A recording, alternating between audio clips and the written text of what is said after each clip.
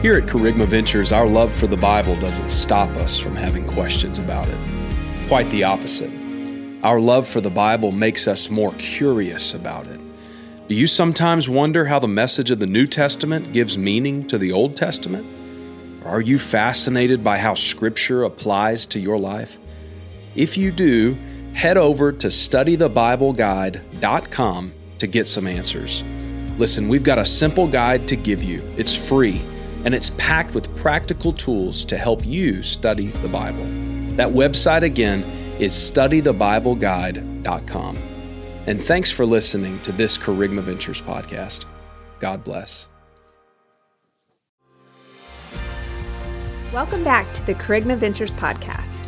This week, we head back to the ranch for Dudley Hall and Sam Down's conversation about how when we feel safe in Jesus, we're able to really flourish in our lives. Dudley and Sam also explore the goals of creating a family life where one's wife or husband or kids feel safe enough to come and talk about their problems. They also dive into the difference between conviction and condemnation by asking the question, how do I know if I'm being convicted by the Holy Spirit or condemned by myself or the devil? We hope you enjoy the conversation. I'm not sure why it was prevalent on my mind to get into a lot of that, the addiction stuff and safe spaces with people and all that. I'm just increasingly convinced that relational safety and kind of communal safety is pretty important for the flourishing of Christians. Yet I don't see as much of that as maybe I would hope. And so I often feel a longing for it and a simultaneous inability to know how to cultivate it and develop it in people. And the most simple form of community I operate in right now is my own nuclear family. Right. And so I'm faced with that question often of like, what kind of space am I cultivating for my own wife and kids? Yeah. Does my wife feel safe and free to talk to me about burdens that she's carrying? Yeah. Do my kids feel safe to me to come to me when they have a problem? We reference this often in one of our weekly Bible studies, the whole idea that the gospel is marked. How do you say it? I've messed up. I hope my dad doesn't find out. Yeah. That's not how the gospel looks. The gospel looks like, I've messed up. I really need to find my dad and tell him. Yeah. Well, we can go to God with terrible, desperate problems that we've created, not because we're safe, but because He's safe. Right. And you've said that before, like the safest place is a person, and the safest person is Jesus. Yeah. That's your quote, not mine. I won't take credit for that on here. But, I hear all this, my mind kind of ruminating on these things. Often, the harder life gets, the more intense the pressure cooker of life gets. I think about what gives me that sense of grace and peace. And it is an increased knowing of how safe I am with Jesus. Yeah. That He does fully know me and He does fully love me somehow. And I am a good candidate for His mercy. I see a lot of people unaware of that reality that's available to them. Like if I know how much I struggle to walk in that, and I'm aware of all that's available to me, how much more pain are people in, who aren't aware those things are there for them. Yeah, that phrase, that biblical phrase, that they're like a sheep, like sheep without a shepherd. Mm-hmm. That you see people and they're hurting, they're addicted, they're fearful, they're whatever, and they don't have a clue. Yeah. And just to know that God said, "I'll be a shepherd." Mm-hmm. I'll be a shepherd. He's talking in Ezekiel 34 about how the leaders of Israel have been terrible shepherds. They've manipulated the people, they've used the people and whatever. And he said, there's going to come a day where I'll be the shepherd. Mm-hmm. Well, that day came in Jesus, and then Jesus gives us the Holy Spirit and then lets us do that. So as I look around, I see people walking in that kind of malaise, like a sheep without a shepherd. They don't know where they're going. They don't know what to eat. They don't know where to lay down. They know there are wolves out here. They're scared. You see that. It's like you just want to say, hey, come here. Let me tell you the truth. Yeah. But if I didn't believe that Jesus was not interested in upbraiding me, that's a phrase coming out of James, I think. My brethren, count it all joy when you fall into trouble, knowing that the trying of your faith works with patience. And patience, when it's finished, makes you entire and lacking nothing. But let him ask in faith, nothing wavering, for he that doubts is like a wave of the sea tossed.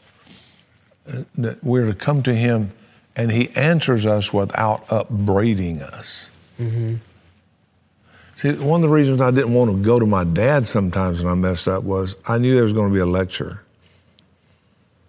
My dad was a wonderful guy. He didn't do much, but it's like, son, have you learned your lesson here? Yeah. Didn't I tell you not to do that? Yeah. You made your bed, now you're going to have to sleep in it. Right. And so it's hard for me not to say, if I go to God, I bet he's going to go, Dudley, we've been doing this a long time. You should have known better. Yeah. He doesn't. What does he say? I love you. Let's go from here. Yeah. Let's go from here. Are you sure? Yeah. I'm pretty sure. I upbraid myself. But he's like, I'm not interested in you feeling bad about what you did. I'm interested in you feeling good about what I did. Dude, there's a lot of people that believe the berating of themselves internally is the conviction of the Holy Spirit. I know.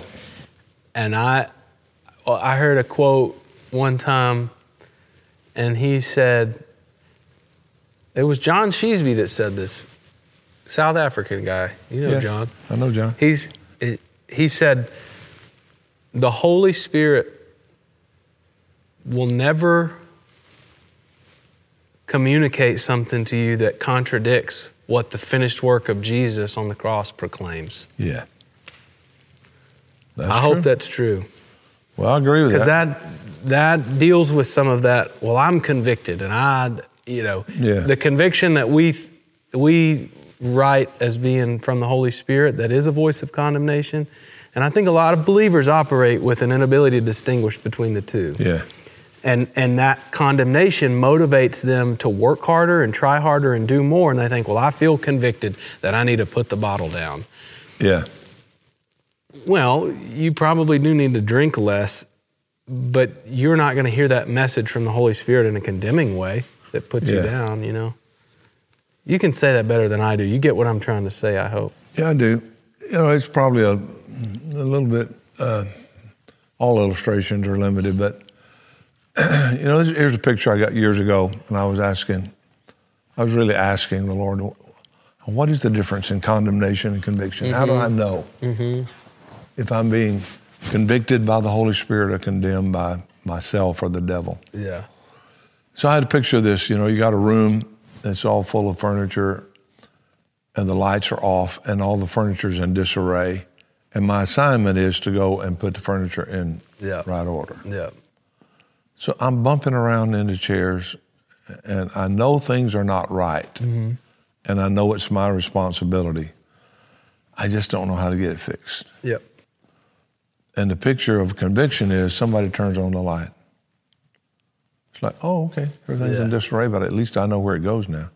So there's energy, there's life. Some enlightenment. It's like, where do we go from here? Mm-hmm. I can do something now. Yeah. Condemnation shuts off the light. And it's like, I know I'm bad. I know I messed up. I know it's wrong. I shouldn't have done it. Whatever. But you don't know where to go. It's a good picture. Yeah. Yeah, that's helpful. I want to wrap this up. I didn't anticipate doing this, but it sounds so like cheesy. Can you look into the camera right now? It's But I would like you to do that. Let's look in this camera here and speak to a Christian who's facing some addiction they don't ever believe they'll be freed from. What do they need to hear? Yeah, I would say to any of you who are facing an addiction, you call it whatever, a weakness, a stronghold, whatever that you feel like has you in its grip and you will never be delivered from it.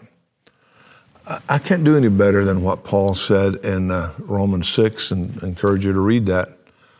Because Romans 6, he says that somehow wonderfully, mysteriously, when Jesus died on the cross, you died with him. And because you died with him, sin was dealt a fatal blow. And you've been baptized into Christ. That is, you've been immersed into him. And you have his life in you. So the very first imperative, interestingly enough, in the book of Romans is Romans 6:11. It says, don't let sin reign in your body anymore. It's been defeated by Christ. Instead of yielding the members of your body as instruments of idolatry, unrighteousness, present your members as instruments of righteousness. I want to say to you, God has done something for you that's bigger, better, more radical than you know. He has defeated sin, and sin has no right to rule in your life. And you can stand up today and say, I am in Christ, and because of Christ and his victory on the cross, sin cannot rule in my life. And I choose today to present my mind, my body, I choose to present my members as instruments of righteousness. And I know you say that's hard to do. Yeah, it's too good to be true is why it's so hard to do. But it is true. And an act of faith is to say, God, I believe that's true. And I'm willing to walk in it. And as you do, God will show you how to embrace legitimate offers of satisfaction for your drives, your longings, your needs, rather than an illegitimate one. And he will energize you. He will give you that. That is the gospel. And you can believe that. Amen. Thank you so much for listening to the Kerygma Ventures podcast. We'd love for you to join us next week as we continue to bring you conversations and messages that challenge you to live a life of grace and freedom, developing a thriving relationship with Jesus. If you enjoyed today's episode, would you share it with someone in your life who you know would be encouraged to hear it? Thanks again, and we'll see you next week.